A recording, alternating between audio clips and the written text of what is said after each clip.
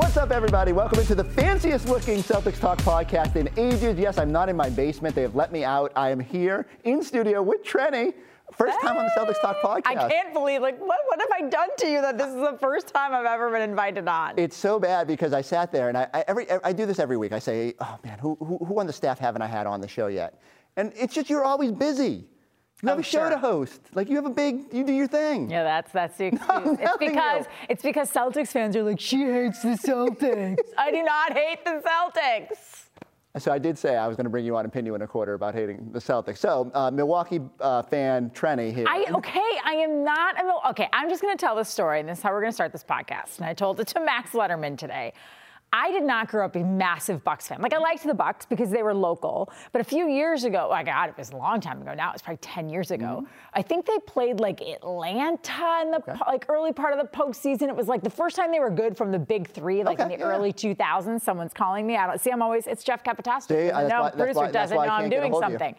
Then I remember saying at the time, I'm jumping on the Bucks bandwagon because they're good and I can afford good tickets to go watch the postseason. And then I moved out here and I've been covering the Celtics now for however long. Mm-hmm. And in 2019, that was the switch? When the Celtics, I moved here in 2012 and I just started sort of adopting the Celtics. Brad Stevens came along at the same time, being a big East Marquette person, Midwest person. I right away gravitated towards Brad Stevens.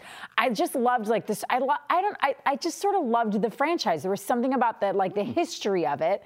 But in 2019, this is when I knew I was a Celtics fan. The Celtics were playing the Bucks. They, of course, won one. I think they won game one in Milwaukee. They dominated game one after crushed them, and Indiana. And then we all said, here they go. Kyrie was right. Yep. They flipped the switch. They flipping the switch. Here we go. And then game 4 at the Garden. I'm sitting in the NBC Sports Boston suite, and they are just getting pummeled by Milwaukee. It was kind of back and forth. Maybe they had a chance in the fourth quarter, but you knew they weren't going to get it done. I felt sick to my stomach. No. I was so mad that the Celtics weren't going to beat the Bucks, and I knew they weren't going to go to Milwaukee and do it. And I knew right then and there, I was so angry and emotionally invested that I was a Celtics fan. Yeah, you picked the wrong year to fully go emotional investment. That team was dreadful. But I had gone full emotional investment prior to that, but I was excited, and they were playing my hometown team, and I was like, you know what? I've been saying for so long how much I love living in Boston, how great it is here, and now I felt like you get that feeling in your gut? That's how I felt when they were losing. And so now, if I love you, I hold you to a high standard. You certainly do, and we're going to talk about that. Do you consider yourself a Bostonian now? Are you like Brad Stevens? He comes out, he's got to find the dunks and all that. No? I'm still not I'm still a massive dunks person. I'll drink it, but I'm still probably lean more Starbucks. I just find, more Starbucks around the country. Mostly I just like making coffee at home with my fiance. Well. But yeah, I do kind of consider myself. I always say that I'm sort of straddling two worlds, right? There's a part of me that is very much like Boston. I love Wordle and maps and running by the Charles. Wordle's going to a regional thing here? Well, smart people. Okay. Really smart people live in Boston, right? I think of this as a very educated, cultured town. Everybody likes to travel all over the world. But there's also a part of me that still likes to go to Wisconsin and drink a spotted cow, eat fried cheese 100%. Curds, and not drive a car, but take our ATV, our all-terrain vehicle, to the grocery store. So there are two very different, and go on pontoon tires. Yeah. But I also really like to go to Nantucket. So I'm very torn in a lot of different ways, in a lot of different regions. This podcast has already gone off the rails, but I'm all for it. And because every time I go through the Milwaukee airport, I want to grab some of that spotted cow. Do you go through the recombobulation zone? You've noticed that, right? Yeah, of course. But that's a lot of airports now.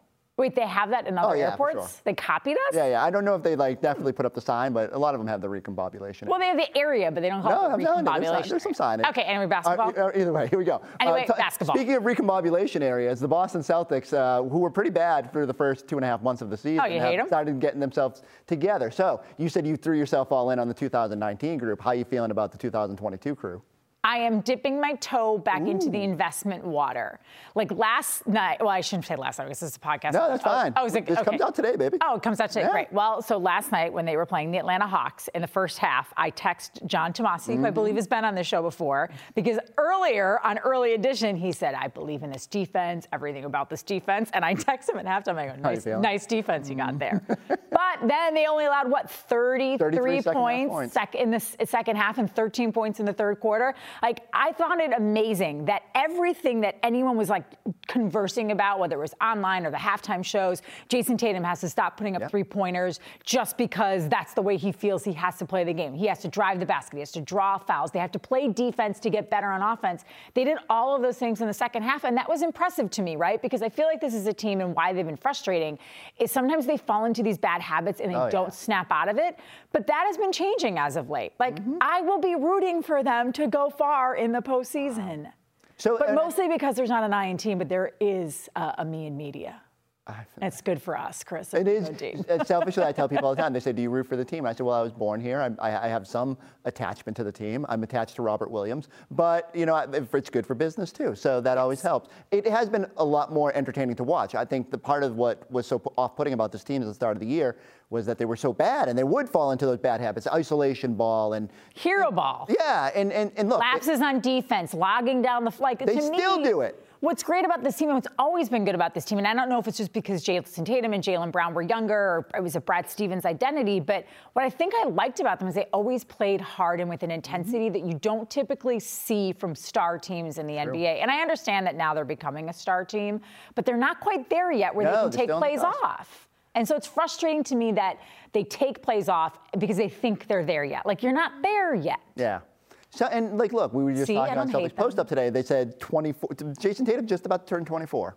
Like, I mean, he's a pup. I know, but so is Luka Doncic. Like, he just turned 20. But Luka still makes some bonehead plays. He just turned 23. So there's a lot of good young stars. And I understand, like, I think somebody said, too, like, LeBron James didn't win his first title until he was, like, 25 or 26. Yeah. So no one's expecting it to happen overnight. For me, I guess I'm just an effort person. But it can. It can happen overnight if you want to. Like, it would be okay. It's like we don't have to wait. And that's part of my thing with Jason Tatum is, and that's why this week is so interesting to me. Trae Young the other night. Now we got Ja Morant coming tomorrow. KD and Kyrie on the weekend. Like, here's a chance to show where you stand amongst elite players, or in this particular, the start of the week, elite young players. Where's Tatum sit for you? Like, in terms of, you don't have to rank him like 1 to 10, but I'm just saying, like, is he in that 1A of young players, or is there? Absolutely. Wouldn't you put him, if you were ranking, let's just take Ja Morant, Jason Tatum, Trae Young. Yeah. Wouldn't you go Morant, Tatum, Young?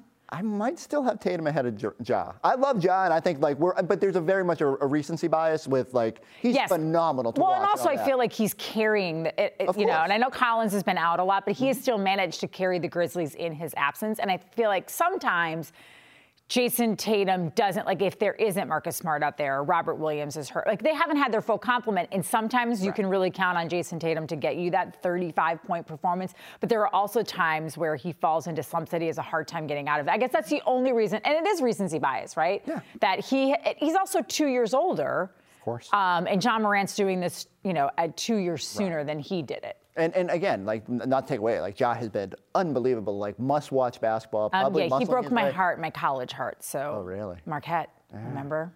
Crushed us in the NCAA. You want to relive it? Or? No, I don't. Okay. Well, we'll just move right along then.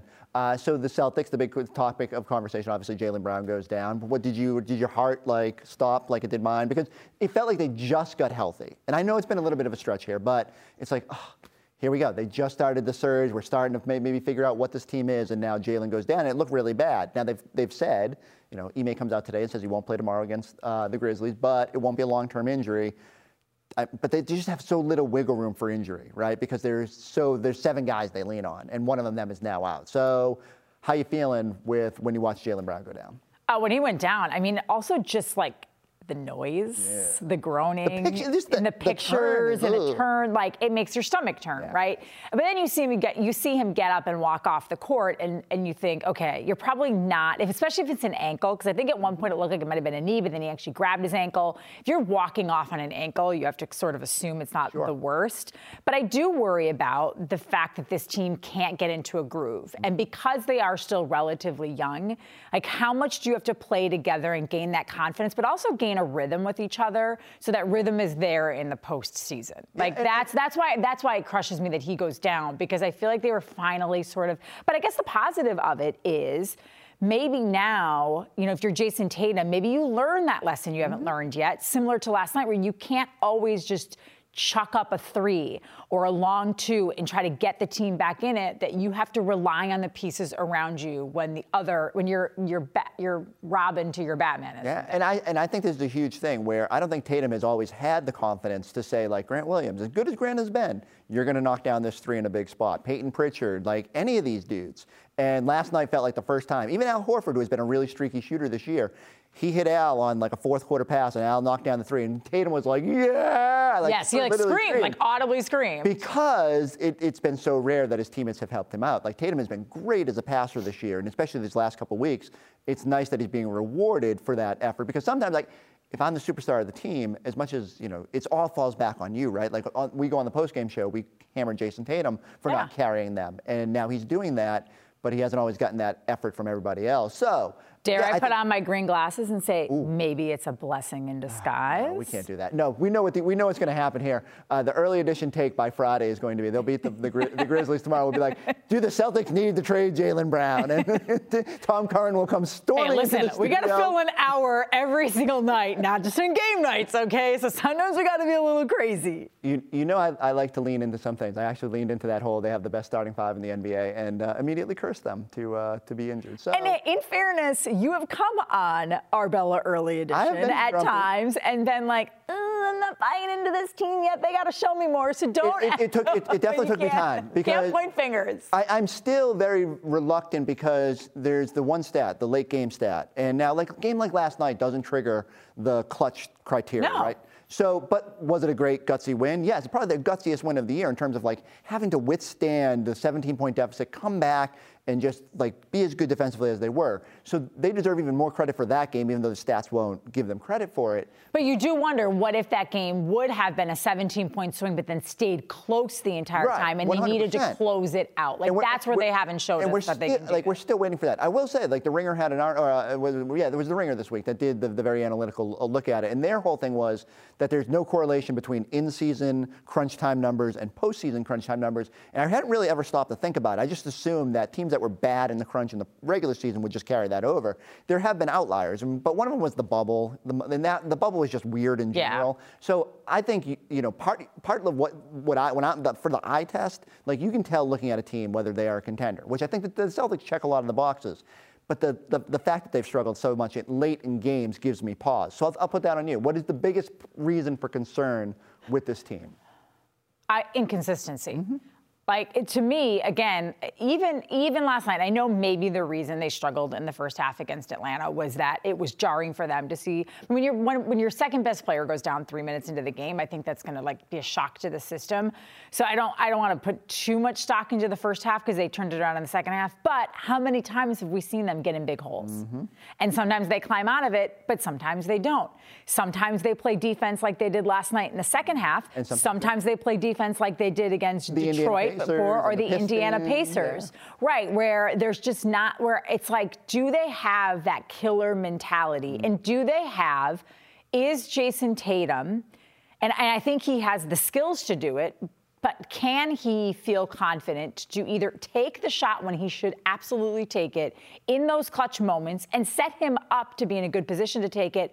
And if it's not there, trust the people around him to make the same shot. Yeah, and like I said, because sometimes it's not LeBron, right? Sometimes 100%. It's Kyrie. And that's the one thing that I think they've stressed to Jason this year is, hey, when those double teams come, you got to move the ball. And he's been way better at it the last few weeks than he was at any other point of his career. And I think it's showing in the way that they play. Let's flip it. What's the biggest cause for optimism about this team? It has to be their defense, yeah, right? I mean, because if you can, I think that a lot of teams in the NBA, quite frankly, aren't very good on defense. Mm-hmm. And they don't care that much about playing defense. So if that's your calling card, I mean, I hate to say like defense wins championships, because at the end of the day, I feel like that is not something that works in any sport anymore. Hi, Patriots. But if you can have, like, let's just say for argument's sake, mm-hmm. that Jason Tatum shoots the way that he should, and Grant Williams does, and Jaylen Brown does, mm-hmm. and you get good production from Derek White off of the bench, and Marcus Smart plays good defense. Like, if you have shooters that can shoot, and you have enough of them, and you have good defense, those are the kind of teams that win championships. My thing is, do they have enough consistent shooting after Jason and Jalen to get it done? And even Jason and Jalen haven't been particularly consistent, which is the problem. Like Jason struggled from beyond the arc recently again, and he's gone through streaks this season. So I don't, do they have somebody who, man, like, and I'm not going to say, like, obviously no one's ever going to be Jordan again, not even LeBron, but like, you have that person who, when the whole crowd is going nuts behind the basket, you step back and you nail that shot in the Kevin biggest Durant, moment. I mean, even Giannis. Like, I mean, the whole East is full of guys who, like, superstar players that, and a lot of them have now been in that moment. Showing my age, by the way, going right to Jordan. I mean, like, I did the same thing. we on Celtics Post Up, we were showing JT walked into All-Star Weekend with a gigantic fur coat and a Michael Jordan on his shirt. So that's I grew up with that too. Yeah. So like that's what I default to when I'm looking for elite talent. All right, we got to use your institutional knowledge of the Bucks. Who should the Celtics? Are they the clear cut, the one team you don't want to see the Celtics match up with? I mean, not the one team. I mean, I hate to say this, but the one team. I mean, do you really want to see Brooklyn? Do you really want? If everybody is out there the way that they should be, like, I don't care where I'm from, and I don't care how much Kyrie drives me nuts. If Kevin Durant is healthy and can play, and if Ben Simmons is interested in playing defense and plays to his potential, and then you have Kyrie, like, just Durant and Kyrie, like that 1-2 punch, Durant can carry a team almost on his own. He doesn't need anybody else. He doesn't need anybody else. And then you add Kyrie, who lots of people, I'm not the first person to say this, I probably just read it somewhere, but Kyrie is a better 2 than a 1. 100%. So if you, to me, and I mean, at least early on, the Sixers have looked better than I thought they would. Yeah. So here's the thing. So I don't like any of those top teams. Like I don't look at the Cavaliers and like shaking my ankle boots. I don't look even at the Bulls. Like, to me, the Bulls are maybe a little fraudulent. You could have been with the outfit today. Oh, I know. Yeah. I'm not just. It just was what was in my Rent the Runway.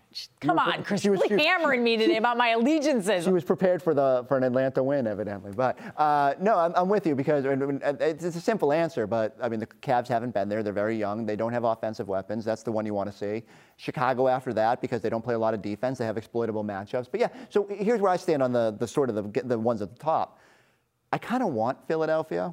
I know it sounds crazy because they're going to get a million fouls. It's going to be maddening to watch. Now with Harden, they're just on a different level. But I feel like Al Horford, like, you dip him in the fountain of youth and you're like, here we go. This is the team that kicked you aside, and he would be beyond fired up. And the Celtics have had their number a little bit. And if I'm consistent, Philadelphia has not proven with Joel Embiid as their star player that they can win when it matters most. Like, it's one thing to be really good every once in a while. It's another to do it over a 7-game series in the NBA playoffs, which Joel Embiid has not proven. Now, I don't know how much that changes with James Harden, but James Harden I'm not misremembering this, he's never won a title. No.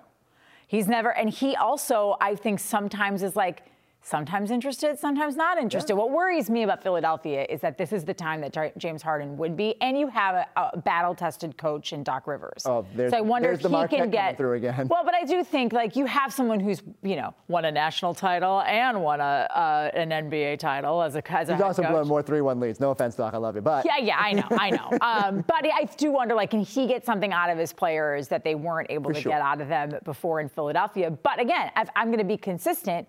I mean, I wasn't even all in on the Celtics or the Bucks last year. Like, I didn't believe that they could win until they won because they were always like Giannis seemed too nice. Like, how do you win with like the nicest superstar in sports? Well, you have Chris. Turns out you can. Yeah, I mean, you get some complementary pieces that fit really well, and it all works. That's why the Bucks scare me. They've been there, they've done it. And I just feel like for years they pushed so hard to be the number 1 seed in the East, and then now they've learned just throttle down a little bit, go up when it matters, and just let Giannis be the best player in the world. And it works. Well, when you ask me what worries me about the Celtics, that worries me about the Celtics, that they're not going to be able to throttle back because they have such a tough march. And they put themselves in such a hole early that they're right on that line between being automatically in and being a play-in, and you don't want to be a play-in. You want to be 6 or up, and so they're short bench, right? They basically have an 8-player team. So even if you're young, do you tire your guys out? Like, do you have to pick your spots? Do you have to take some losses where maybe you could move up in those standings a little bit to 4 or 5 and say, We might just have to take this one on the chin because it's better for us to rest Al Horford. It's better for us to not play Jason Tatum 42 minutes just to win this game. And that's part of, I wrote it on the Celtics mailbag this week. I'm worried about Tatum's minutes because he played at the Olympics 2 out of the last 3.5 years now, and he's been, playing a ton of minutes for this team. You watch JB go down, and now you're thinking, well, they got to play. All-Star game, and it's the All-Star game, but it's still time on your body. There's just no downshift besides COVID, which completely hindered him the past 2 years. And so I am worried that what does he have left at the finish line? What do all these guys have left when Ime is running with such a tightened rotation? But I guess he's just made the decision. We're going to win with these 7 or 8 guys, and we're going to lose with these 7 or 8 guys. Has he made the decision, or has he been forced to make the decision? No, I think he legitimately because I don't know that they have a whole lot of other options. We comfortably have. Did he say last night or this morning or something? We comfortably have 10 players. I was like, do you comfortably have 10 players to go to? I think I could find 10 players to play. Ime Udoka could not find 10 players that he trusts to throw out there, which is just funny that Aaron Nesmith couldn't get off the bench, and now he's probably going to start a couple of games at least while we wait for Jaylen Brown to come back. But maybe he learns how to shoot. I am bullish on Nesmith, but that's a whole other podcast. Let's end on. Maybe I'll be invited back. I'll read it. Yeah, I'm telling you, we'll see. We'll see what happens. We'll see what happens here. If people say how much they hate me in the comments or not. I can't wait. The YouTube page. Oh, they will. They will. The YouTube page. I mean, look, they've come to me for me first, and then they'll come. Then they'll come for you. You'll be a nice change of pace. You already endeared yourself by telling them how much of a Bostonian you are. Ime, what have we thought about the job he's done this year?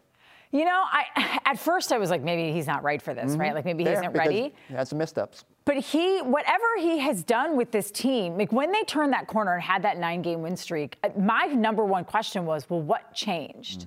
Who said something? Who flipped the switch? Well, why couldn't it? And I'll be honest, we don't know because NBA, could we give us a little more access again now that things are lightening up in the world of COVID? Because it's important to do our job and your fans care about your players. It'd be nice. So I don't know if it was him, if it was Jason Tatum and Jaylen Brown having that conversation. Was it Marcus Smart calling them out? Was it someone that we don't even know? But something happened, and I think at the very least, if we were going to blame Brad Stevens last year for them not coming together and finding a way to win, I think you have to give some credit to Ime Udoka for finding out how to use his guys, how to get the most out of them when sometimes they don't want to play, and when they don't play well, I love that he takes these guys to task. I think they respect him for that, and even when he calls them out, I don't know how long that'll last, calling him out publicly, but incomplete at this point. But if I had to give him a grade, I guess, probably a B. B minus? No, I think I might be up at a B plus. Because here's the thing for me, as I kept saying, I was just minor deductions for the first part, although you were new, so maybe all right, we'll give him a B. B for Boston. I should have had our pens ready for this, but because I kept saying, okay, he had some missteps. I thought he played the wrong rotations at times. Dennis Schroeder and Marcus Smart were not a workable combo. Tossed them out there, ran guys hard in different stretches, publicly criticized them, but.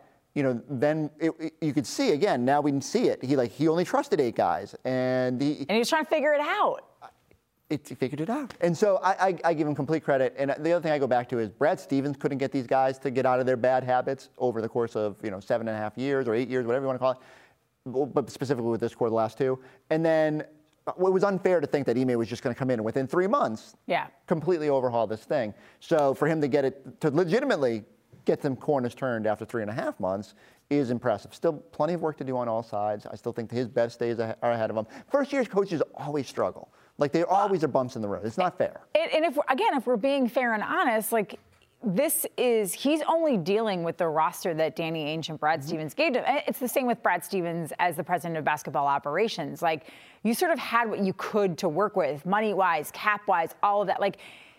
You can't decide whether or not they're going to be a good head coach or a good president and coach combo until at least at the minimum another year, probably another 2 years before they've had some time. And I know people don't want to hear that, but you need a little time to get the right people in there and to get the books the way that you want them and your system in and your system accepted. And the biggest thing was he made the right decision to turn Rob into the free safety, changed their whole defense. So Ime gets credit for that.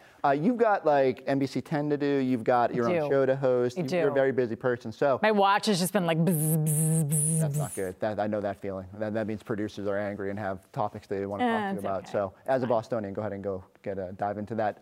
We're going to leave you this week. We got a chance to catch up with Allison Feaster on Celtics Post Up, talk about her role within the Celtics organization. We'll leave you with that interview. Go check us out on YouTube. Leave all the pleasant comments for trending down below in the comments. Will. Download us on your favorite podcast app. We'll catch you next time on the Celtics Talk Podcast. As you write your life story, you're far from finished. Are you looking to close the book on your job? Maybe turn a page in your career? Be continued at the Georgetown University School of Continuing Studies. Our professional master's degrees and certificates are designed to meet you where you are and take you where you want to go. At Georgetown SCS, the learning never stops, and neither do you. Write your next chapter. Be continued at scs.georgetown.edu/podcast. BP added more than $70 billion to the U.S. economy in 2022 by making investments from coast to coast. Investments like building charging hubs for fleets of electric buses in California and starting up new infrastructure in the Gulf of Mexico. It's and, not or. See what doing both means for energy nationwide at bp.com/investing in America.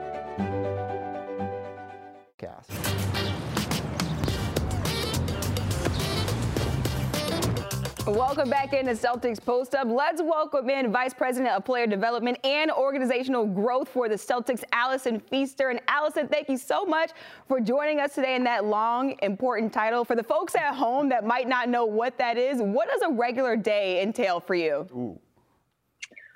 First and foremost, thanks for having me. Great to see you guys. I don't know if I have one regular uniform day. I will say that the bulk of it is spent, with my guys, with the team, with the coaching staff, with other front office members, just trying to help this organization be the best it can be, and win some games. I think that's the ultimate goal.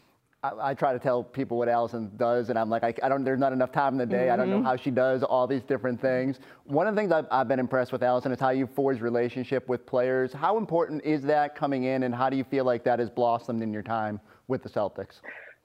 Right. I think it's has the utmost importance for me. I think the players, I know the players at the center of what we do here, they are the ones who out front and center, who have to weather the highs and the lows of the season, above anyone else. And so that was a priority for me from day one. And it's something that, it keeps me going. It's like you walk in this building, you're super thankful for this opportunity to work, for the Celtics organization, for this storied organization. But at the end of the day, it's the guys, it's the people who really make this a wonderful experience for me. And you spend a lot of time with the guys both on and off of the court. We've been talking about Grant Williams and Rob Williams so much this season. What can you say about their growth on the court so far? Can't say enough about their growth.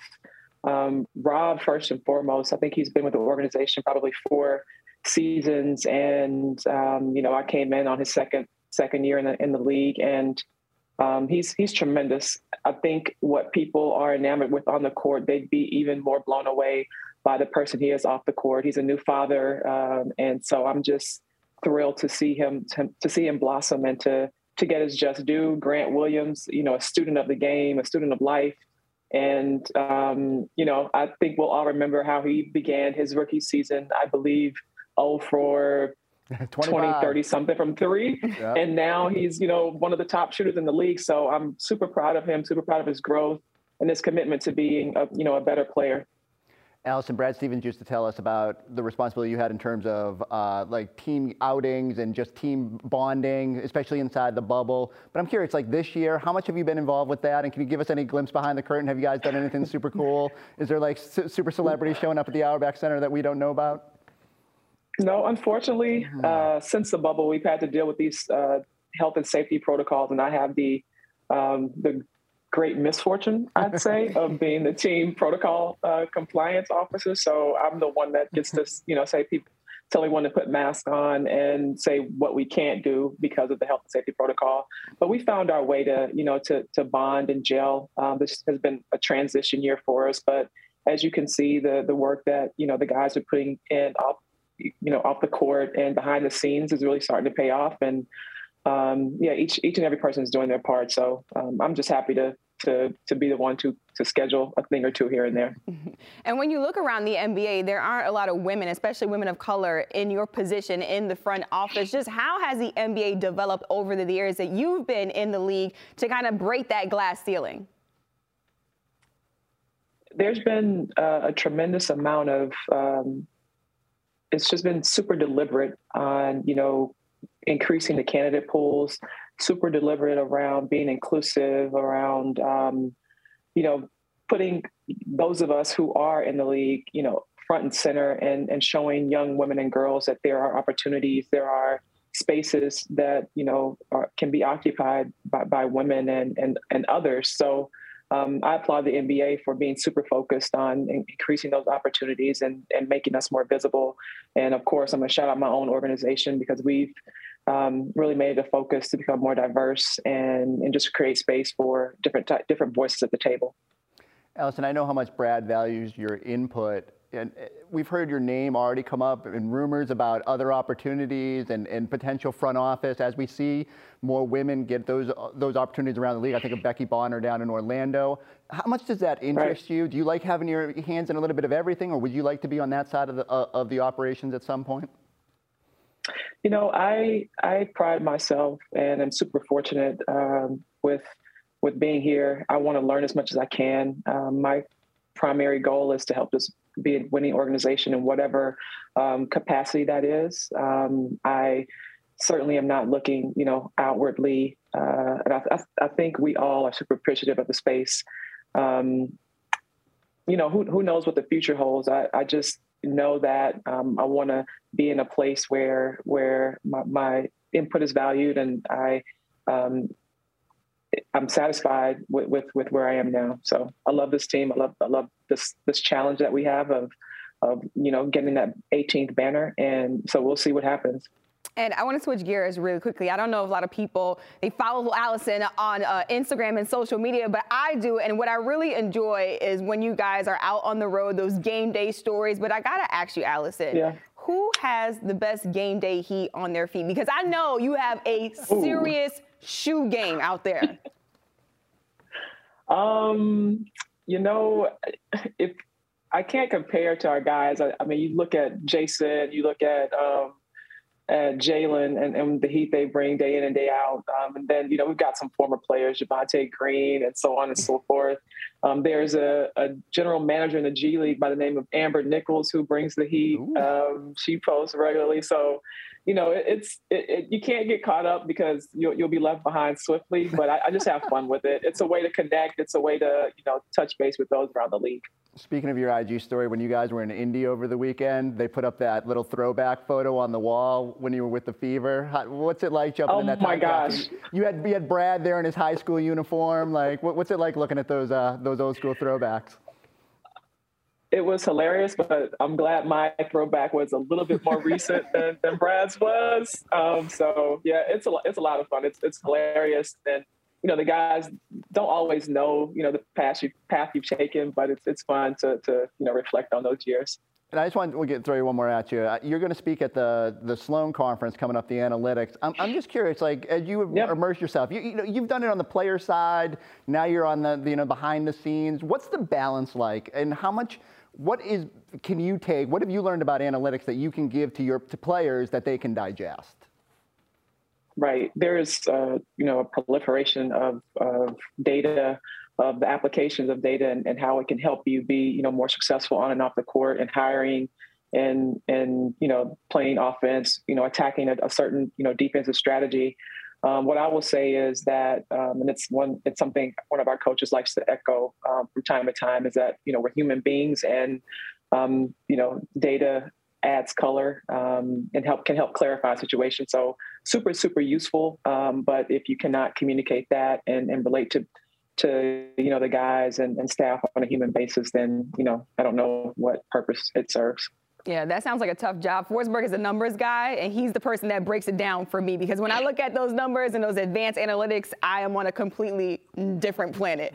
The only numbers I trust are ones that tell me that Rob Williams is the best center in the NBA, and I can find those anywhere I look. So I will just run with those and eat them. I got one more. I agree with you. Thank you. So if the coaches had a little game, or the coaches and the front office people get on the floor, do you jump into those games? I know Brad says he does it. He only does like half court from now on. Could you go out there and whip all these guys? I played one and only time in my 3 years here with the Celtics, and I've been out of commission since. But I can tell you that something I like to say to myself when I was a player: 3 is more than 2, and I did knock down some 3-pointers. So that's my analytics nugget for the day. Look, that's all you need, knocking down those 3-pointers out there. But I can relate. Once you put that one game out there, it's just I'm packing it up for the rest. I thought you were saying you could relate by knocking down. No. I'm not knocking down threes. I might knock down a free throw though. I might knock down a free throw. All right, thanks so much, Allison, for joining us today. Thank you, guys. Pleasure.